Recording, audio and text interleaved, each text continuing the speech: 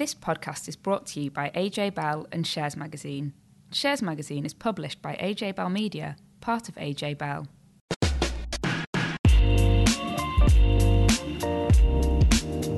Hello and welcome to this week's Money and Markets podcast. I'm Danny Hewson and joining me today is Tom Sieber from Shares Magazine. And Tom, US markets in particular will be glad to see the back of January. Yes, the Nasdaq narrowly missed out on its worst January ever as investors considered what interest rate hikes might do to the value of the tech stocks that dominate the index. But despite that concern, we've had more upbeat updates from those mega caps, with Google owner Alphabet throwing a massive stock split into the mix too. Yeah, we're also going to be digging into the incendiary report on working conditions from Rio Tinto, which seemed to be the perfect example of how to couch bad news because the stock ended on the top of the FTSE 100 the day the report came out. And we've also got the latest of our Round the World chats, and our very own Laith Khalif has been speaking to AJ Bell's Chief Investment Officer about the future of those volatile cryptocurrencies. Plus, a pensions corner with Tom Selby. Yes, that's right. I'll be looking at combining your retirement pots, a question I get asked a lot. I'll be looking at whether you should do it and how to go about it as well.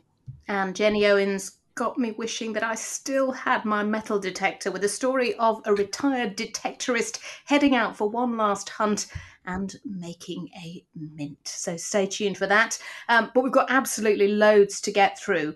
I'm not going to waste any time, Tom. Let's crack straight on with markets, because volatile, that was certainly the word that I used a lot in January. Are things going to start to settle down a bit now? Yeah, thanks, Danny. Let's hope so.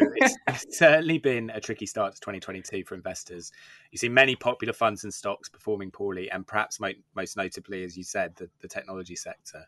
Now, in the last few days, we've seen a bit of a bounce back, and that's partly been driven by some strong earnings from the big tech names, of which we'll touch on a bit more in a moment.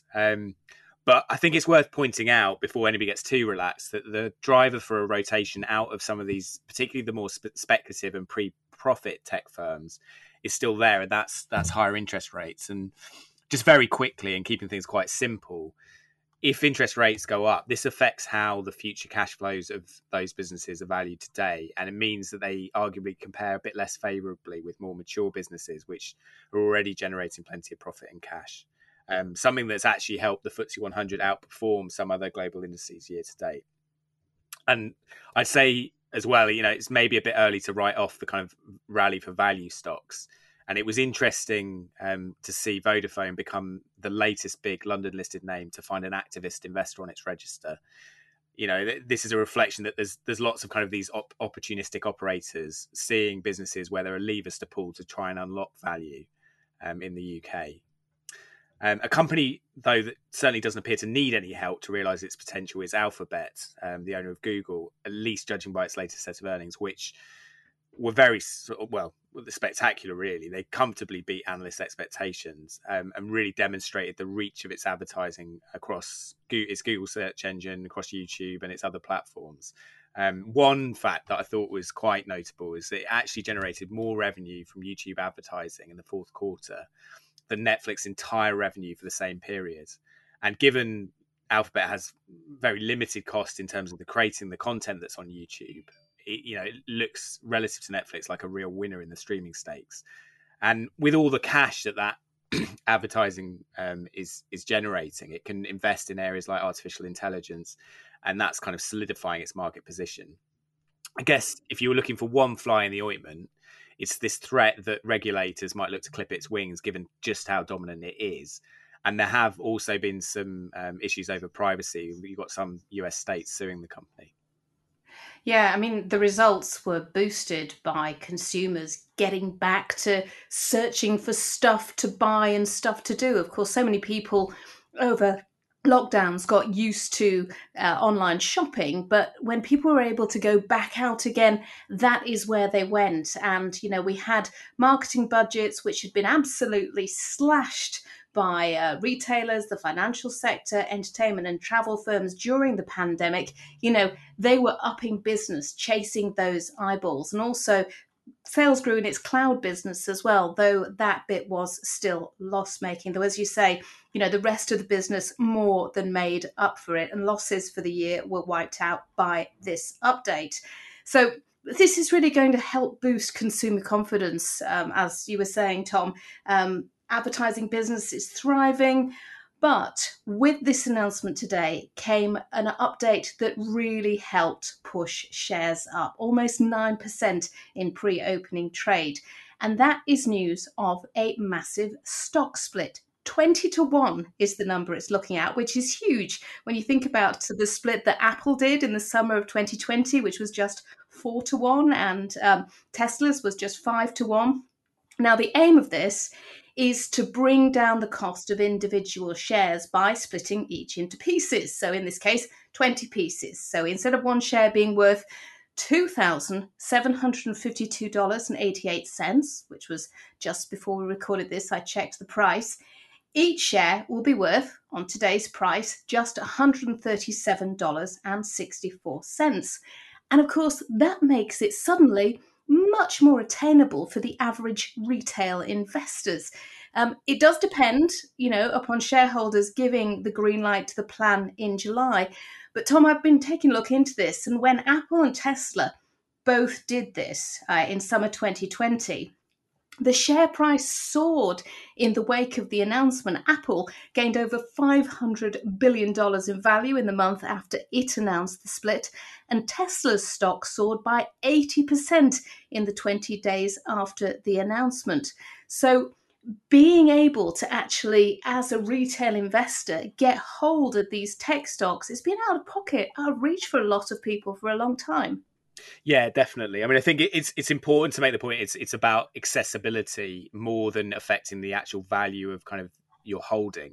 So you previously you might not even have been able to buy one share, but if you had enough to buy one share, you're gonna. There's no difference to the value of those shares. It's just the actual price of the shares themselves. But undoubtedly, it makes it more accessible for private investors, and certainly, like you said, it did seem to make a difference with those.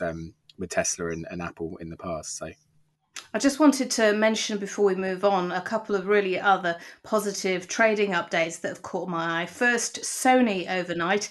It announced a 32% rise in Q3 operating profit. A lot of thanks goes to their picture division. People have been going back to the cinema, and the pictures division revenues doubled, and Spider-Man had a lot to do with that. Have you seen the film yet? I haven't, no. No, I must admit, it's not one on my list, though my eldest daughter has been out to see it. But clearly, it broke post-pandemic box office records. And Sony's also getting into this fight to try and dominate the game sector. It's announced a deal to snap up Bungie Inc., which was the creator of Halo, the video game. And the boss has also said, look, expect more acquisitions for its PlayStation offer. But one thing that's caught my eye recently from Sony is the plan to move into EVs. And the boss has said that he thinks that the humble car will go from just being a transportation machine to being an entertainment space. And when you think about all the things that we do in a car now, I travel with kids and they're on their games and they're on their phones and they're watching films. Do they, Danny? No, they don't. Tapes for a long journey, or it's quite a departure. It is, yeah. I mean, we did try and sort of get them to play the sort of snooker game when they were younger, and they quite liked that. Spot a red car, spot a pink car. Yeah, but no, not anymore. And since we're talking about, big news, I also wanted to mention ExxonMobil because it posted its largest profit in 7 years, thanks in a huge part to those soaring energy prices. The company's announced it's going to use some of its windfall to start a $10 billion share repurchase program, and shares are up 32% since the start of the year. And since I've been running numbers, I can also tell you that shares in mining giant Rio Tinto are up almost 10% since the start of the year. And what surprised me is that the company even topped the FTSE 100 gainers yesterday, despite publishing an absolutely astonishing report into workplace culture, Tom. Yeah, sometimes the epithet jaw-dropping is overused, but in this case, it definitely felt appropriate. So the report landed yesterday, and it was looking at kind of workplace culture and based on a survey of Rio Tinto's workforce, and it covered the last 5 years. And some of its contents were really disturbing. I mean, extensive evidence of bullying, systematic bullying, sexism, racism, even sexual assault. So it was a really shocking report. And I think what was interesting about the market reaction was the company was being kind of almost given immediate credit for, taking the bull by the horns, I guess, and actually addressing the issue. It probably helped that the current CEO, Jacob Stausholm, has only actually been in place for the last 12 months. And the report made mention of a slight improvement in the way the company operates over that period. So I think, that meant that the market was more willing to give it credit for getting ahead of these problems. I mean, it will still take time. These look like very deep-lying, sort of deep-rooted issues, and it will still take time to address them. Some listeners might remember that the previous management had to depart under a cloud of controversy after Rio's operations in Australia led to the destruction of 2 ancient and sacred Aboriginal caves. So it's not got a hugely sort of encouraging track record. And I think there's some important context here as well, in that the mining sector is looking to become a bit more kind of ESG friendly, which sort of befits its role in providing the metals and minerals that are required to tackle climate change by moving away from fossil fuels and towards areas like renewables and electric vehicles. And I think, this Rio report reflects the fact that there's going to be a much harsher spotlight on the industry's working practices. And the comments from the former Australian Sex Discrimination Commissioner, Elizabeth Broderick, who led the review, kind of gave the company some credit for its transparency. And I think that perhaps suggests that other miners are yet to go through their own reckoning on this front. So I think it'll be worth watching the space to see if there are further developments. Yeah, because a lot of these businesses, as you say, are under huge pressure to improve their ESG credentials. A lot of fund managers now are looking very hard at those before they make a decision about whether to include mining stocks in their fund portfolios. And I would imagine that there'll be a lot of eyes on the way that Rio Tinto handled this and the reaction from investors. And a lot of people, I think, will be using it as a blueprint for the future. Although, as I was saying yesterday, I hope that there aren't too many companies that have got the kind of skeletons in the closet that Rio Tinto certainly seemed to have. But following on from that, the final part in our 4-part series, looking at investing in different parts of the world. And as luck would have it, we're turning to Asia. It's obviously a huge and diverse region. The largest stock market by valuation is Japan, with its flagship Nikkei 225 index. However, Japanese shares are often seen as being in a different category than those in the rest of Asia because it's a developed economy, and most of the rest of the region falls into the emerging markets category. Now, beyond Japan, China dominates, with several stock market indices acting as benchmarks for its performance, including the Hong Kong Stock Exchange's Hang Seng, as well as mainland China's Shanghai's SSE Composite and the CSI 300 indices. The Indian market, represented by the Sensex index, has grown rapidly in the last decade as it plays catch up with China. And there are plenty other smaller markets like Vietnam coming up on the rails too. It's often more volatile than markets in the US and Europe. And Asia has also traditionally been more closely associated with sectors like commodities, industrials, financials, infrastructure. But there is increasing innovation taking place in these economies now. And some of its leading tech firms are starting to rival those in the West. So with that in mind, Dan went to speak to Ewan Markson Brown, manager of the Crux Asia ex-Japan fund. And he told him what investors can find in the broader Asian market space, whether there are any lower risk opportunities on offer, and his view on the outlook for 2022. So Ewan, if someone wants to invest in Asia, there's sort of some obvious places, like Japan has this reputation for electronics and robotics, and China's perhaps known for internet stocks. So what else is on offer to investors if they look at the broader Asian market space? Thank you. We see Asia as far bigger than just China. There are a lot of other very interesting, fast-growing companies and sectors and industries within the broad Asian region. I'll just give you an example. So Vietnam, this is a country which we're really interested in, and it's off benchmark, it's still quite small, but what we've learned over the last 20, 30, 40, 50 years is that there's a very few number of countries which managed to go from effectively emerging to developed. And they've all had one thing in common, and that's the ability to grow their exports by more than 6% per annum in their fastest growing phase. And Vietnam's been growing its exports by double digits for the last 10, 15 years. It's got a young, dynamic population, it's got a great coastline, and really benefits from that China plus one in terms of manufacturing and FDI is going in there. So I think it's a really interesting place to invest today. Maybe just give you another country, Indonesia. Indonesia's been pretty much off everyone's radar for about 10 years. But also some interesting top-down reforms happened during COVID, which I think everyone's just missed. They've done a labour reform, they've done a land reform, and there's a lot of FDI, a lot of investment going to Indonesia at the moment. And with high commodity prices, which I think might be sustained, we think there's a chance of an infrastructure-led boom, which will lead into growth in the consumer in Indonesia over the next 3-5 years.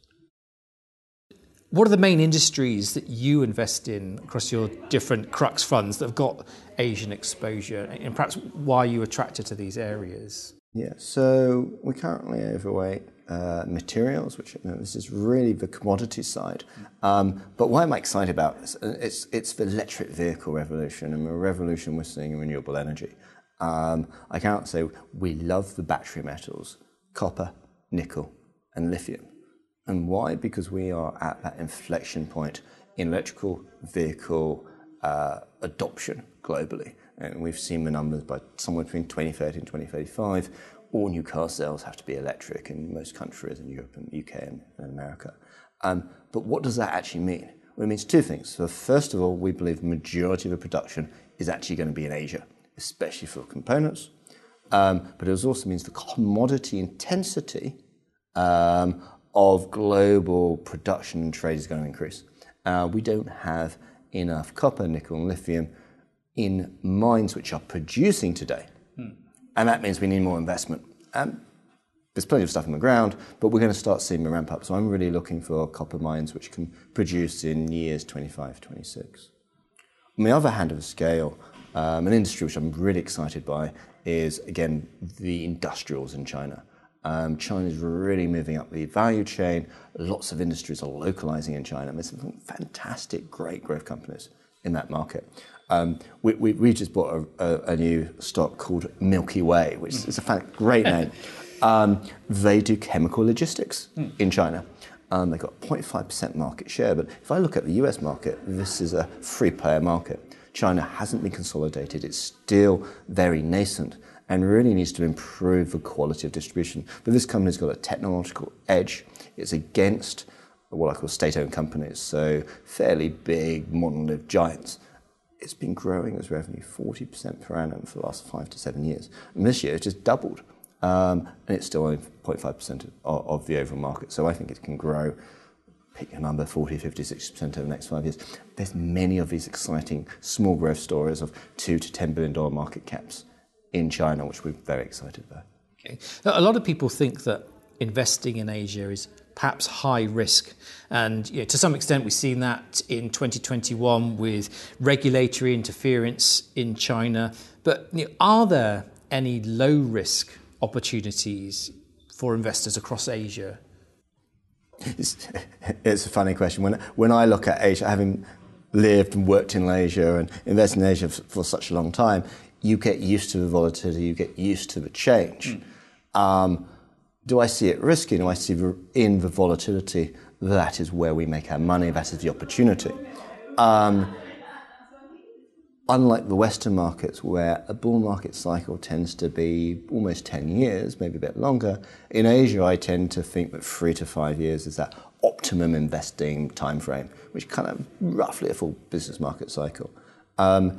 You can have low risk investments, there's consumer staples, there's utilities, but it's not where I look. I think by investing for growth and looking for those fastest growing companies, you can make far better returns. And if I look historically, that's really where you made the outsized money. It's not looking at the benchmark, it's not going for safety. In fact, if I was going to argue anything, you want safety elsewhere. Look for your safety in the developed markets. Look for Asia for growth. You're taking risk in these markets. Yeah. What's your sort of view about the potential sort of slowdown that we're seeing in China's economic growth? And do you think actually that might negatively impact global growth if China sort of is not perhaps consuming as much commodities as people thought and so on? So I think the Chinese growth model is still slowing. It's been slowing for the last 10 years, and I think it will continue to slow for the next 10 years. And that will impact global growth. I can't remember the exact numbers, but I think roughly 80% of all global growth in the last decade or 2 decades has basically been China. That's dramatic. Saying that, will China still be growing somewhere between 4 and 6% in real terms for the next 10 years? I think so, which is still going to be double at least Western growth, making it still one of the biggest contributors to growth globally. What I think is more interesting is actually there's a number of countries from India to Nigeria to Indonesia to Vietnam which are probably starting their own infrastructure-led growth models. I think India is where China was back in the early 2000s in terms of per capita GDP, commodity intensity, about to ramp up. Now, it's not going to be a China, but it's probably going to be growing at 7 to 10%. Indonesia, again, is probably going to go 6 to 8%. Vietnam, maybe even a bit higher. So very much it depends on what industries you're looking at, different commodity markets. But if I take Asia as a whole, I think Asia as a whole is going to maintain its contribution to world GDP growth. Okay. And what do you think might happen in 2022? Are you quite optimistic about the outlook, or is it sort of perhaps time to be a bit more nervous about potentially making money or not? I say I don't even know what's going to happen tomorrow, let alone 1 to 5 years into the future. The reason why we're long-term investors, the reason why we spend a lot of time thinking about how the world's changing, looking at thematics, is to help us anticipate change, and when it happens, embrace it quickly and adjust our portfolios. My base case is that we're still on an economic recovery from the COVID-induced recession, and that's got fits and starts as we can see as more COVID cases surge up. China slowly opens up over the next 12 months. So my guess is I'm not going to be back into China until 2023, but the economy from here is slowly improving. We're just starting to see a pickup in mortgage loans approvals, which is going to help the real estate market. So I think definitely over the next 12 months things improve. The question mark for me is the market's probably bottomed. How quickly is that improvement is the question mark that we'll grapple with over the next 12 months. But definitely on a 3 to 5 year time horizon, I think things look a lot better. Ewan, thank you ever so much for joining us. Thank you very much. Investing in individual stocks in Asia is trickier than the US or Europe, thanks to more limited transparency in reporting, less liquidity, and restrictions on foreign ownership. Some platforms will only allow you to trade these markets, if at all, over the phone. However, a few of the big Chinese firms like Alibaba and Tencent have listings in the US, and there are a large number of both actively managed funds and passive exchange-traded funds which offer broad-based and more selective exposures to Asian shares. Typically, Japan funds are in a category of their own, with most Asia-wide funds excluding the country. That concludes our whirlwind tour of global investment markets. We hope the insights and fund manager interviews have been helpful and helped spark your interest, and if so, encouraged you to do your own research. Thank you, Tom. We are recording this on Wednesday, a day before the majority of investors expect another rate hike from the Bank of England as they try to curb rising prices. We've also got a meeting of OPEC Plus underway as we speak, and they're expected to follow the path that's pretty much laid out in front of them, turning supply taps just a little more But when you think that producers haven't been able to meet the targets already laid out because of workers having to isolate because of COVID and a whole range of technical issues, and of course, everyone's watching to see what happens in the Ukraine, there are a huge number of question marks. The cost of living is a massive issue, and rising prices have been getting a mention in just about every financial update we've had over the last few weeks. And as people think about the money that they have in their pockets, many people's thoughts turn to their own investments, figuring out how they're performing. And for many people, their pension is the biggest investment they have, Tom. Yes, that's right. And pensions are also often the first step on people's investment journeys, particularly now we've got automatic enrolment in the workplace. But sometimes that means people end up with loads of different pots in different places, and it's quite easy to lose track of them. So, as if by magic, the subject of this week's Pension Corner is consolidation. Indeed, yes. Julia sent this question. She says, I'm 45 years old and have worked in financial services since leaving university 2 decades ago. I've had 5 different employers, and at each one I was offered a company pension. I've lost track of a couple of the pots. What's the best way to find them? Yeah, so it's a good question. It's going to be an increasingly common problem. So there's various different estimates as to how often people change jobs in their working lives. But the Department for Work and Pensions a while ago suggested it might be 11 times. Now, with automatic enrolment into workplace pensions, that means that each time you switch job, you could potentially create a new pension pot, potentially with a new pension provider. So if someone switches jobs 11 times in their working lives, then they might end up with 11 different pension pots. It's a problem that's clearly going to increase over time. So by 2035, the Pensions Policy Institute estimates there could be as many as 27 million of these so-called deferred pension pots in the UK. So a problem in need of a solution. In the longer term, the government are looking at what's called pensions dashboards.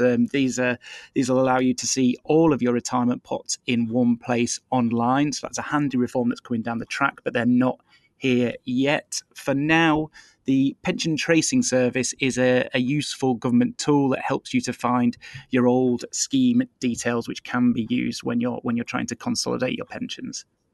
And Julia also asked, once these pots have been found, does it make sense to combine them? And if so, what are the risks?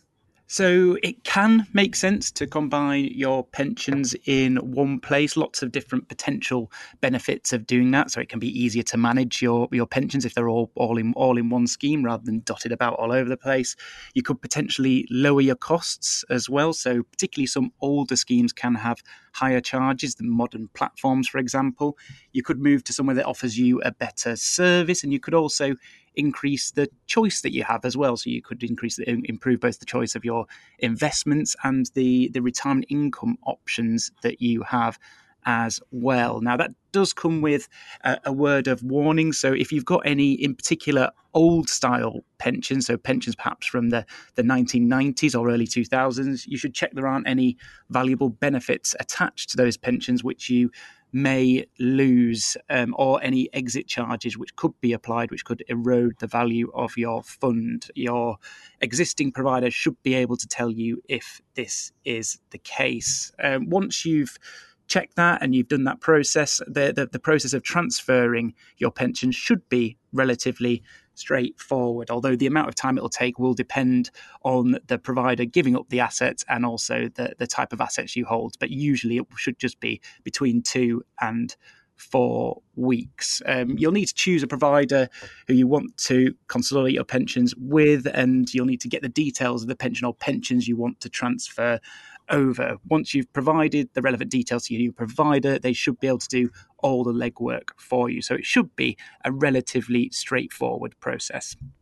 Thanks, Tom. Now, Bitcoin has fallen by 20% in the first month of this year alone, highlighting the extreme volatility of this asset class. Laith caught up with AJ Bell's Chief Investment Officer, Kevin Doran, to talk about the future and the risks of Bitcoin and other cryptocurrencies. 2021 was another rollercoaster year for Bitcoin, with the world's best-known cryptocurrency trading at below $30,000 at one point, but also hitting a fresh high of almost $70,000. The last couple of months haven't been kind, though. Bitcoin has shed over a third of its value. So is the crypto party finally staggering towards a grisly end, or is it just getting started? Joining me today to talk all things crypto is AJ Bell's Chief Investment Officer, Kevin Doran. Kevin, welcome to the pod. Hey, Leith. Good to see you. Good to have you on. And just stepping back a bit, if we can, from looking at kind of price movements, let's start with basics. What is crypto? How should we think about it? It's called a cryptocurrency, but it doesn't really behave like a currency. So how do you see it? Oh, you've hit the nail on the head. They really come to the punch nice and quickly. It's not a currency. If you looked at what a currency and what money is supposed to do, there's 5 or 6 different things you'd expect it to do, of which, to be honest, Bitcoin does some of them really, really well. Store of value is questionable, but with divisibility, portability. But when it really falls down is exactly what you've just been saying there. You have that variability in the price on a day-to-day, minute-by-minute basis. We started this podcast at probably about 43,000. If you're listening to this podcast, go and check the price. It's probably not 43,000. But the other one is acceptability. And until you've got global acceptability for any currency, which requires an act of faith, I don't think you could legitimately call crypto a currency. And I think what you should be thinking about when it comes to crypto assets is they're crypto commodities. And once you get into that mindset of thinking it as a commodity, a lot of what happens in the crypto world really makes sense. And we've been doing this for millennia in the gold markets. Yeah, I mean, it is called digital gold, which itself is volatile. I guess, looking at the kind of price movements that we've seen in Bitcoin, is there any way to make any sense of them? How high, how low could it go, and how do you even go about valuing something like cryptocurrency, or as you say, a crypto commodity? I guess it depends on which school you fall into. So if you fall into the almost conspiracy theory-esque school of investments, which is, fiat currencies are the worst thing that's ever been invented. And I'm not going to try and defend fiat currencies, and particularly post, the Nixon shock.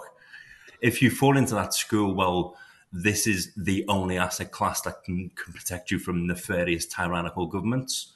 In which case, it displaces gold's role in investment portfolios. Only 21 million coins will ever be kind of mined when it comes to Bitcoin. And therefore, you can value this thing at 100,000. So that's obviously the bull case. On a day-to-day basis, because it has no cash flows whatsoever, the only thing you can do to value this is try to use charts. Now, I personally wouldn't advocate doing any investment strategy based on charts, but some people do. So on a minute-by-minute or day-to-day basis, you can maybe try to second guess what some other picture someone else will see in these charts. Me personally, how I value crypto commodities and Bitcoin in particular, you can go back to Adam Smith. So Adam Smith told us in Wealth of Nations how to value any commodity, and the price of any commodity will gravitate towards its marginal cost of production. Bitcoin is basically fungible with electricity. So you convert electricity into Bitcoins. That's effectively what's taking place here. And so if you look at the marginal cost of production of a new Bitcoin, although I know the mint is at 6.25 per block, but if you look at the marginal cost of that, and then look at where most Bitcoins are actually minted, it used to be China and the US, now it's Kazakhstan and the US. The cost of electricity, that conversion cost comes to about $3,000 to $4,000. And so the kind of the sensible price for a Bitcoin right now would be between $3,000 and $4,000. And of course, as I said before, here we are trading at over $40,000. It's in excess of 95% overvalued. I wouldn't go anywhere near it. Yeah, so I mean that kind of that's a really interesting way of looking at it, and certainly kind of suggests bubble-like characteristics. I think. I mean, looking sort of deeper into cryptocurrencies, I suppose Bitcoin is the one that everybody has heard of. But I mean, just looking at some of the kind of crypto websites out there, there are 9,000 listed on some of them. I mean, how do these all work? I mean, are they all the same, or are some better than others? There are different classes of cryptocurrency, but kind of if you take it up a level of abstraction, it's almost like saying which is the best religion, because every one of these, and money is to a certain extent, it's just that we've been believing in money for a lot longer than we have cryptocurrencies. It's an act of faith, and so we're now into the realms of which is the best religion. And now, before you know it, you constructed a Monty Python sketch. Yeah. Bitcoin's obviously the one that everyone knows. It's the daddy of the cryptos. Ether is interesting. I guess it's got more use cases. You can write smart contracts with it. But then you get into the realms of some of the joke coins, so Dogecoin, Shibu. My favorite is the useless Ethereum token. It's got a really interesting token. And then more interestingly, and perhaps where the next evolution of crypto goes is the stable coins, the likes of Tether, etc. And that takes us into the world of hypothesizing about central bank digital currencies. Yeah, that's quite a telling analogy. I think the whole religion thing, because a lot of these kind of cryptos are built on communities, aren't they? And kind of communities buying into them. So, there is a bit of a tie up there. One of the things that's been leveled at the cryptocurrency market is, as you were saying, it kind of takes a certain amount of electricity to generate these things, and obviously that has a certain carbon footprint. Mm-hmm. Now we're in a world where kind of ESG investing, ESG credentials are very important in the corporate world. How important that is that for cryptocurrency? I mean, do crypto traders, the people sitting in the front of their charts, actually care about that? Is that something that anyone thinking about buying one of these should be concerned about? If you are concerned about those things, yes, you ought to be concerned. But I don't think this is specifically unique to crypto world. Let's put some numbers on that. The crypto kind of blockchain technology and the electricity it uses for mining comes in about the electricity generation of Argentina. Okay, but it has no social utility whatsoever. But then again, back to our analogy with gold, nor does gold. So look at the gold industry. Yep. We spend inordinate amounts of money digging gold up in, let's get South Africa, in order to transport it and bury it underground in Switzerland. There's no social utility in that industry whatsoever. And the electricity usage that goes along with crypto mining is analogous to what we're doing in the gold industry again. Okay, and I mean, you mentioned central bank digital currencies there. Looking forward, can you just give us a bit of a flavour of what they are? How they compare with cryptocurrencies, and how they might interact with if the central banks across the globe do start launching these things, does that actually damage the appeal of cryptocurrencies? Okay, so there's two elements to that. The first one I think we ought to address is the reason why I don't think cryptocurrencies, crypto commodities will gain traction throughout the whole of society is, whilst we can't regulate the use of crypto within cyberspace, you can patrol the perimeter of cyberspace. So the interface between the real world and the cyber world is where governments can set laws. And we've seen the likes of China, which has banned all mining, etc. Trying to ban mining is a bit pointless, if you ask me, but you can patrol the perimeter between cyberspace and the real world. And central banks and central governments are very strongly incentivized to make sure that we don't go into a crypto world. Because if you own your own currency, you've got access to this thing called seigniorage. And seigniorage is exceptionally powerful. That's why a lot of nations won't give up their own currency. It's why a lot of the European nations did the wrong thing of joining the euro. You don't give up seigniorage without a fight. And the central bank digital currency allows us to make this progression into a crypto world and digital currencies, but it allows the central government to retain its control of seigniorage. And that's why I think the next iteration of this will be the development of central bank digital currency, but they come with the downfalls as well. There's a ruling from the House of Lords coming shortly, and one of the downfalls of a central bank digital currency, you might say it's a great thing if you're a central bank. You could get to see every single transaction in your economy happening in real time. Imagine kind of having that access of information compared to what we do now, which is the Bank of England send people out into the economy to do surveys of what people are doing with their money. So that would be really powerful. But of course, with great power comes great responsibility. And if you've got that level of access into people's lives, what would a nefarious government do with that sort of data? So that's a really interesting debate that will play out over the next couple of years as we potentially go into this world of central bank digital currencies.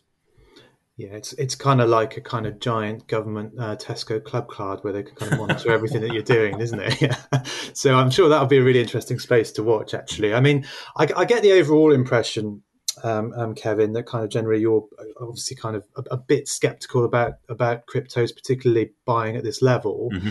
I mean, as an investor, as someone who invests across a range of asset classes, can you just say, is there anything that could happen in the kind of market or the way things develop that could persuade you to invest in crypto? And also, I guess, what would you say to listeners who've bought crypto already or are now thinking about buying crypto? Well, I'll answer the second one first, which is, as I've said before, a lot of these are effectively small-scale religions. I would never turn up at someone's house and try and tell them that their God doesn't exist. So, I wouldn't engage in that sort of conversation. Me personally, you're right. You've probably detected I am skeptical. Would I buy crypto if it was trading at $2,000? Possibly. But if it went from $40,000 to $2,000, the game's over. So you could argue maybe I'm just too late. What I can guarantee is it won't repeat the returns that we've seen in the past decade in the next 10 years. And again, I come back to this gold analogy of gold last peaked in 1980. In the subsequent 42 years, it's underperformed inflation. And I think that's probably the return profiles that you get out of Bitcoin, if indeed Bitcoin still exists in 42 years' time. Great. Well, I think we've covered a lot of ground there. Put the kind of crypto party to bed. So all that remains to do is say thank you very much for joining us, Kevin. Good to speak to you, Leith. Thank you, Leith. I told you it was a packed podcast, but no Money and Markets pod would be complete without a visit to Jenny Owen. Not a big red chair, but laptop craziness. And this week's story has frankly made me green with envy. Yeah, no matter how hard I try, I'm back talking about coins. But this is a particularly special one, as a retired metal detectorist found out recently. Michael from Devon he'd given up gold hunting a decade ago, but he returned to the hobby after being pestered by his kids to give it another go in September. He was scanning over a bit of farmland near his home with the farmer's permission and stumbled upon a life-changing find, an unusual edition of England's oldest gold coin from the 13th century. Buried 4 inches below the ground and only 0.8 inches in diameter, he'd found a Henry III gold penny, and when it went to auction, it fetched a huge £648,000. The coin was minted around 1257 by William of Gloucester, with gold imported from North Africa, and Michael had no clue of its rarity until he put a photo of it on social media, where it was spotted by a specialist at a London auctioneer. Only about 52,000 of the coins were minted, and most were melted down following the king's death in 1272. Nowadays, only 8 coins are known to exist, with most of them in museums. The auction price has made the penny the most valuable single coin find in Britain and the most expensive medieval English coin sold at auction. And you'll be glad to hear that Michael split the profits with the farmer. Oh, happy ending. Yeah, well, I'm jealous because my husband has a metal detector and he goes out sometimes with my eldest daughter, and all they've come back with are loads and loads and loads of bits of clay pipe. We have bits of clay pipe everywhere, and I'm just not sure that it's going to fetch the same price at auction. It's Devon farmland, that's where it's at. Thanks, Jenny. So with that, that's all for this week's Money Markets podcast. Next week, I'll be joined by Laura Souter and Dan Coatsworth, heading off to chat with the guys from the Artemis Positive Future Fund. So make sure you set your alarm. There is still time to enter our competition to win a pair of Apple AirPods to improve your listening experience and to celebrate the fact that we have surpassed that 1 million download mark. You can find details on Twitter and Instagram. Just take a look back at our posts. And don't forget, we really do love to hear from you about absolutely anything. But for now, thanks for listening. Before you go, please remember this podcast is for educational purposes, and the views expressed don't necessarily reflect those of AJ Bell or Shares Magazine. The podcast isn't telling you whether certain investments are suitable or not. And don't forget that the value of investments can change, and you can lose money as well as make it. It's also important to remember that tax rules apply, and that the way an investment performed in the past may not be the same as how it behaves in the future. If you want help, go see a qualified financial advisor.